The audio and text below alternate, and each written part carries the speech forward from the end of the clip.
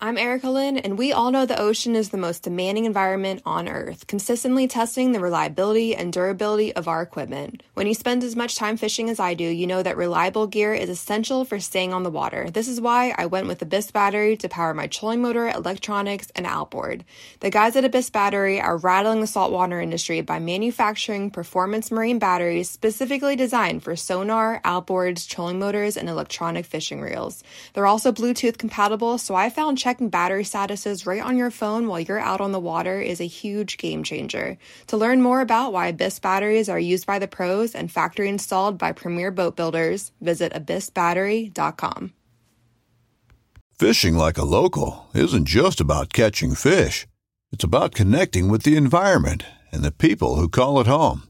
It's about hearing the stories and traditions that have been passed down for generations and sharing unforgettable moments with the people you meet along the way.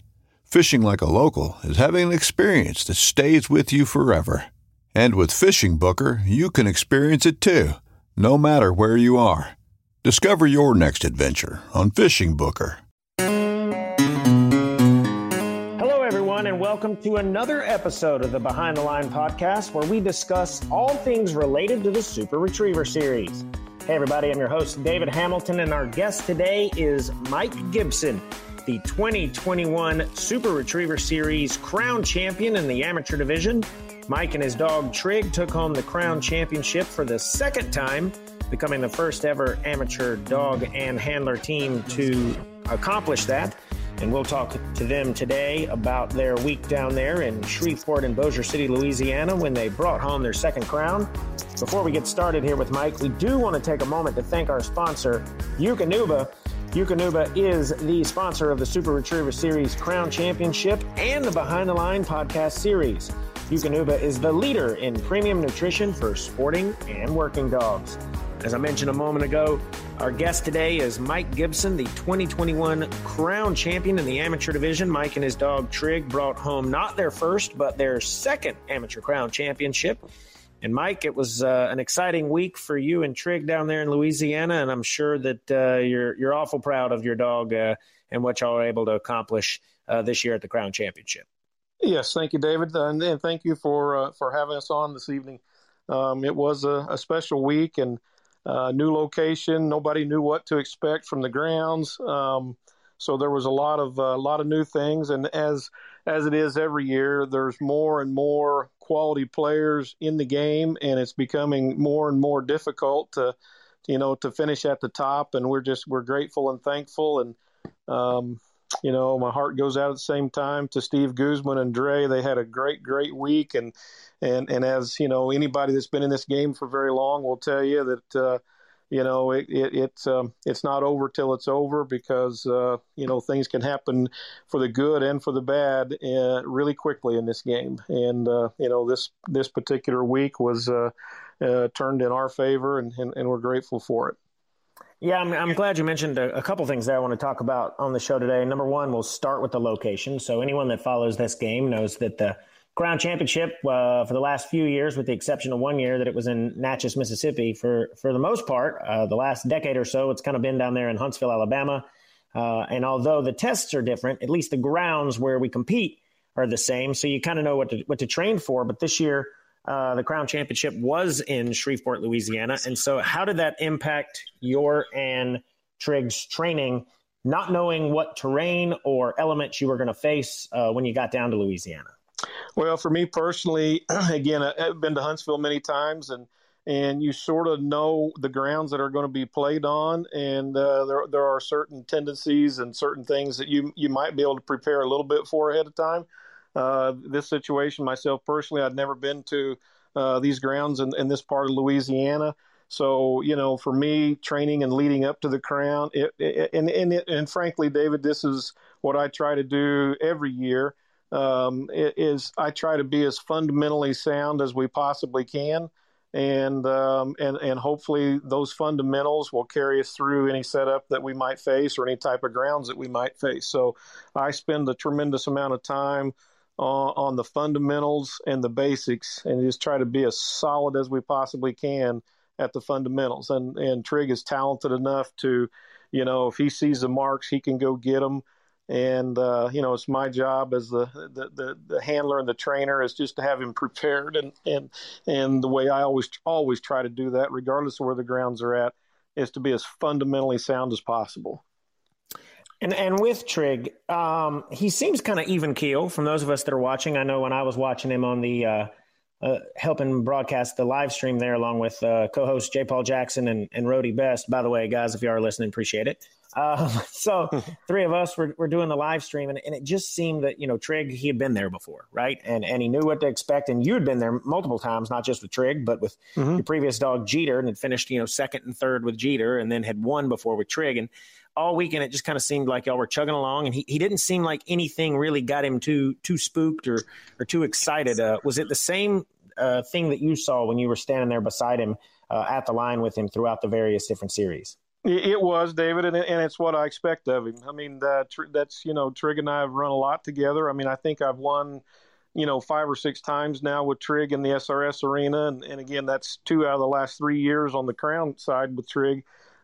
He's just that kind of dog, and he's 9.5 years old, and so there's a lot of experience under his belt. At the same time, it wasn't his first rodeo, but Trigg is just that type of dog. He almost he almost can't wait to get to the line and sit down and say, okay, what are you going to throw at us now, and let me go get him. So he's a very experienced dog, but he's also a very talented dog, and we just have to be careful with Trigg at 9.5, and he's had a couple injuries along the way, and training and preparing leading up to it is kind of that fine line of preparedness as well as nurturing his health so that he's in the best possible physical condition that he can be in when that time comes, because that's a grueling week, and it was particularly grueling down here with the heat and a lot of running water and muck, and not just swimming but pulling through the mud and things like that. You'll notice and recall that a lot of times Trigg would go out at a good speed, but when he come back, he wasn't coming back with the same speed that he went out. But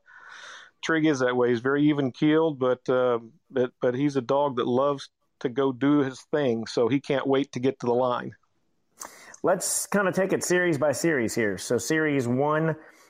You and Trigg go out and you put up a 100. And for anybody at home who maybe listen to this podcast, who maybe also have watched some SRS events and aren't familiar with the scoring, think like golf. So lower score, the better.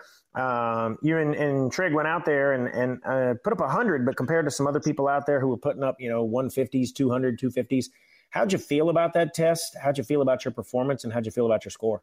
Well, the very first test was a very complicated setup right out of the chute, and wouldn't expect anything less for the Crown Championship. And, we had to run early in the order. I think we were like the 5th dog to run. And we certainly watched dogs in front of us really have a tough time with it. And so that really, really scares you going into it as well. You didn't have much time to sit and watch others and try to find out some of the pitfalls and what to expect. But Trigg handled it pretty well. I would have liked to have run the blind just a little bit better, but he handled everything else pretty darn well. And at the time, 100 was a pretty darn good score. In fact, it ended up being, I think, the 6th or 7th best score overall for the entire day. So, given what I was sitting there watching, it was not an A series run for him, but it was a good enough series to keep us in a pretty good position and get us off to a decent start, given, the factors in that test. Yeah, I remember at the beginning of the week, I remember Rody asked J. Paul, hey, J. Paul, how many points you think will win this thing? And J. Paul goes, if I think you come in around, 250 or 300, you'll probably win. And I laughed at the end when you and Trigg were the winners with 596. And even in the open category, Clark and Stroker had a 390. So nobody was down near that 250 and 300. But I felt like the judges were strict, but were fair. And is that your assessment of it as well? They were given higher point totals than usual than we'd expect in some events, but they were fair across the board, so at least you knew what you could expect. That's right. It was higher than we normally would see, but it was they were very consistent all the way throughout. And so whether they're high or whether they're low, they were extremely consistent throughout the entire thing. So that's all you can ask for.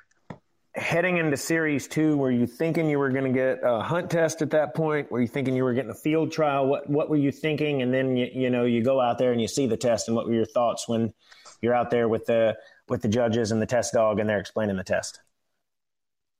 Well, since the first series was a Hunt Savvy, I really kind of expected a field trial setup, a white coat setup in the second series, and it was not that. And the judges did a great job of taking advantage of the cover. There was a lot of terrain and a lot of cover that made it difficult to navigate. And your first key, as with any of these series, is to make sure your dog sees all the birds.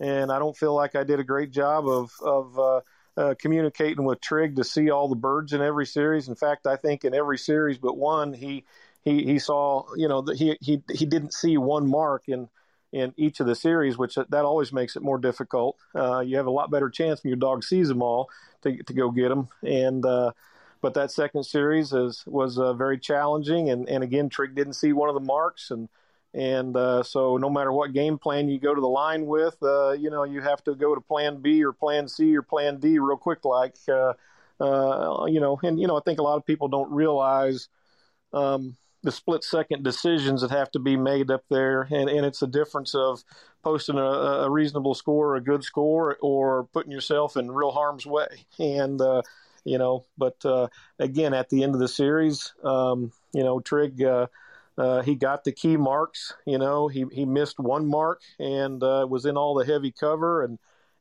hurt our score a little bit. But as throughout the week, Trig never had a bad run, but I also felt like he never had an A series run. And as again, a lot of times you can't win the crown or any SRS event in the first series, but you can darn sure lose it. And so we had a reasonable score that kept us in touch with everything. And typically, the more we're there, the longer the weekend goes. Trig usually gets better and better and better, and I think zeroes in and hones in and focuses in more and more. So typically, it gets better and better and better as the week goes on.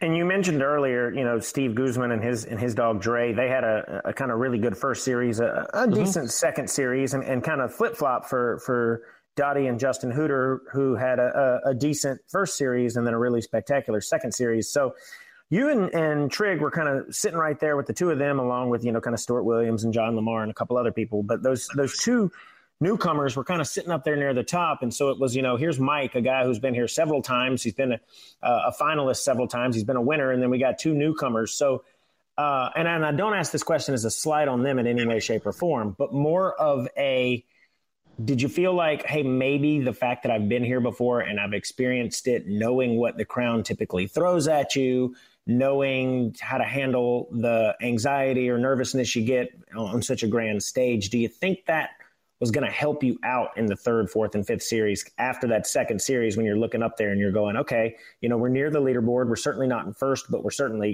in contention. And some of the people that I'm competing with haven't been on this stage before. Well, I generally don't try to concern myself a whole lot with the other people, the other teams. I had never met Steve before. I'd never met Justin before. It was great to spend time with them over the week and get to know them. And they're great guys. I was in their shoes once, and at my first one, you don't know what to expect. But I think those two gentlemen handled themselves extremely well.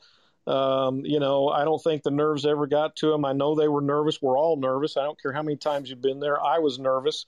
But I think they handled it very, very well. And I try not to focus on them. I try to just focus on what Trig and I have to do. And, I wanted to just continue as each series went by to make up ground. And, in this game, again, I've been fortunate enough. I've won 4 crowns and, since 2009 and been in the finals multiple times, but it doesn't matter how many times you've been there.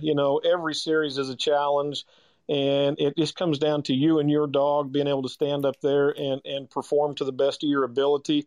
And hopefully at the end of the day, that gives you a chance. And, so that's what I try to focus on. And again, as I said, Trig never, you kept waiting for that A+ run and, to really, really maybe put some pressure on some other people. And we never really got that A+ run, but we never had a terrible run either. We had good, consistent runs every time, but we never got to hit that one out of the park, So I just kept waiting for that and hoping that if we could stay in touch and have that one series that we hit it out of the park, and then it would be, game on.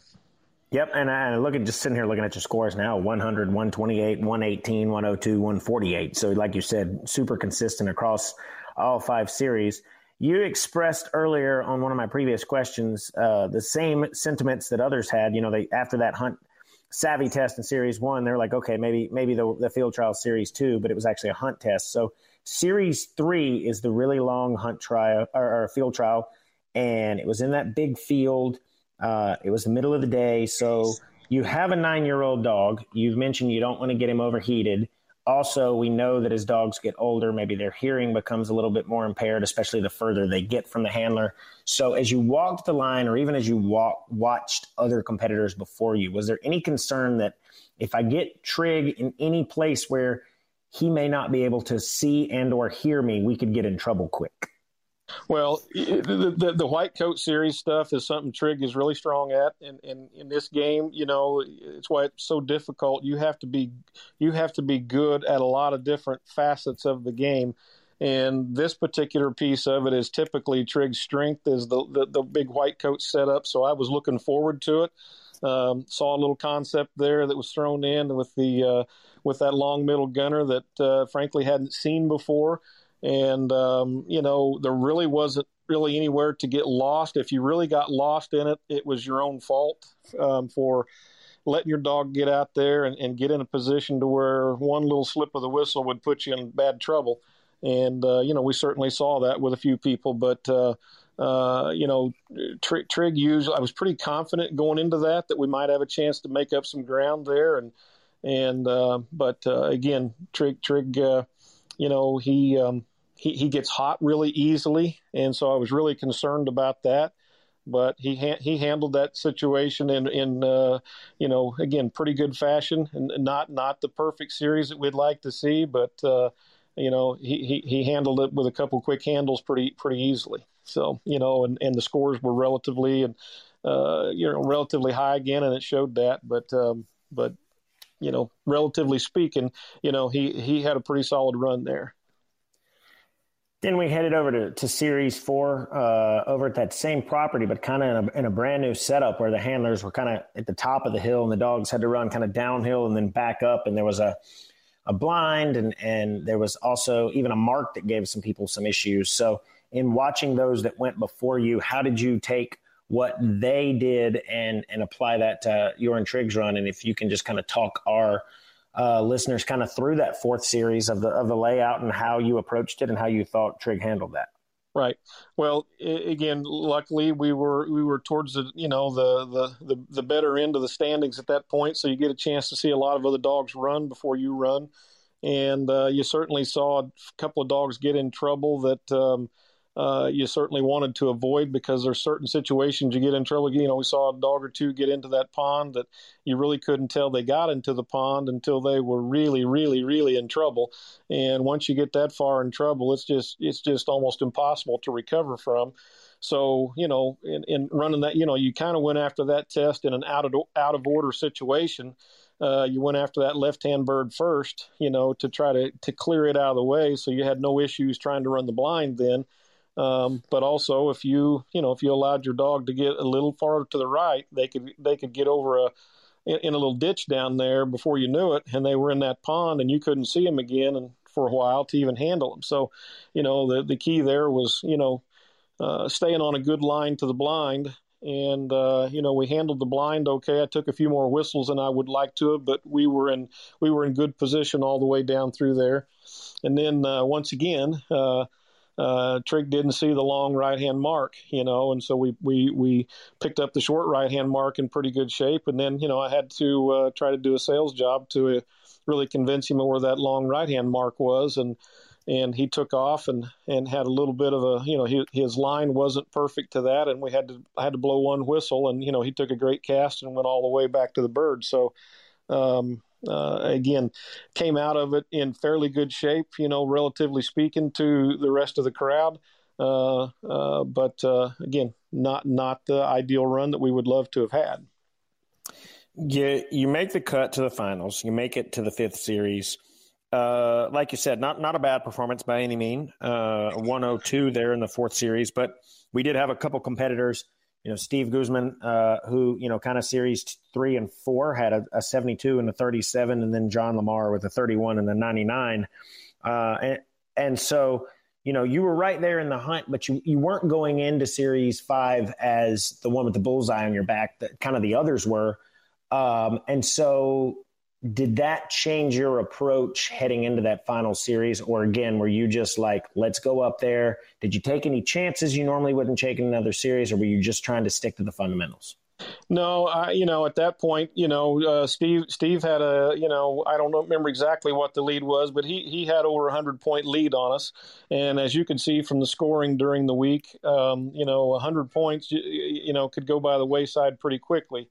But my thing was I just wanted to run the series as clean as we possibly could, maybe post a really good score and at least put some pressure on Steve to have to run a reasonably good run. At that point in time, it was Steve's to win or lose. And but my thinking was I was in second place, and I wanted to post a really good score so that we could finish strong and at least force him to have a reasonable run in order to beat us. And as it turns out, I think we got a 148. And nobody had picked up that long left-hand bird clean yet, and Trigg just almost did it. It took me one quick whistle, and he had it. But with a 148, I think that ended up being the third best score of the day of all the dogs, pros or AMs. And, at least it was enough that it was going to force Steve to, have a reasonably good run. But it was still Steve's Steve had a commanding lead, and just unfortunate for him that, the run didn't, it got away from him and got away from him in a big way. And, instead of being behind by 100, we ended up winning by 100. And again, I just, although I was, happy for what we was able to do, it was just, I really felt bad for Steve because his dog is going to be a player to play for a while. And Steve, got to know him a little bit during the week and just, really enjoyed being around him. And he'll be back for more. He'll be a strong competitor in this game, I believe, for a long time to come. And certainly, I think you share all our sentiments there. We were all, feeling bad for Steve on that last series. But I also know that you're modest and humble, and you're not a guy who's going to brag. But I'll brag on you here for a little bit, man. Your last run, I remember just thinking, wow, there's a lot here on this test, as it should be in the finals. I mean, there's a poison bird. There's a bird, like you said, on the far left that if you didn't see your dog and they got up on that bank, kind of what happened to Steve, you don't know where your dog is, depth-wise, back behind that brush area.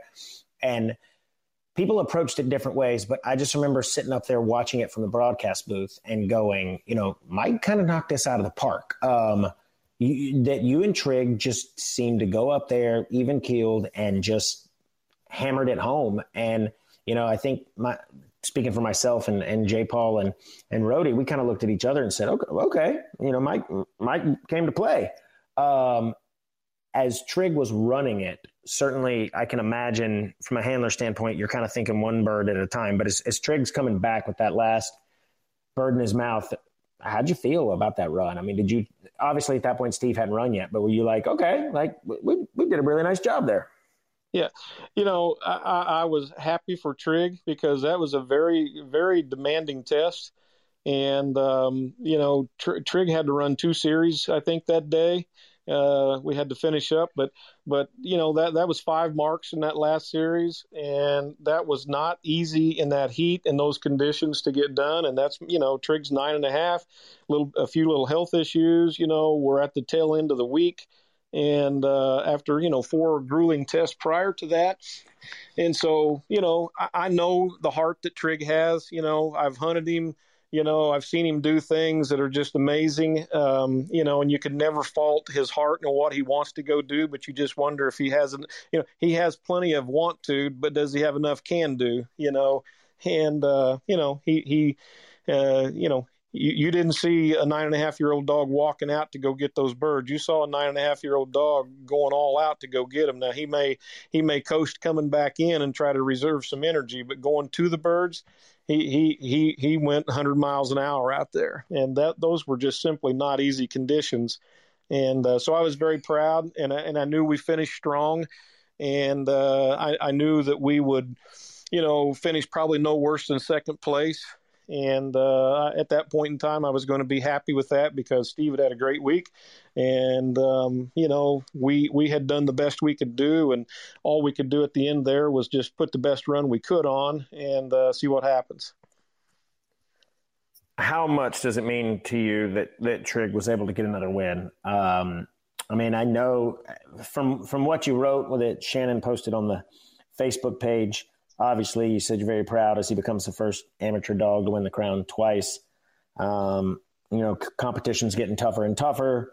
Amateur division had multiple crown champions competing this year, and he's just a phenomenal dog who's willing to work every day. But, looking back on it now, just how, as his owner, as his handler, as his teammate there on the line, as his trainer, how proud are you of what Trigg was able to accomplish, especially, like you said, since we're kind of coming towards the end of Trigg's career?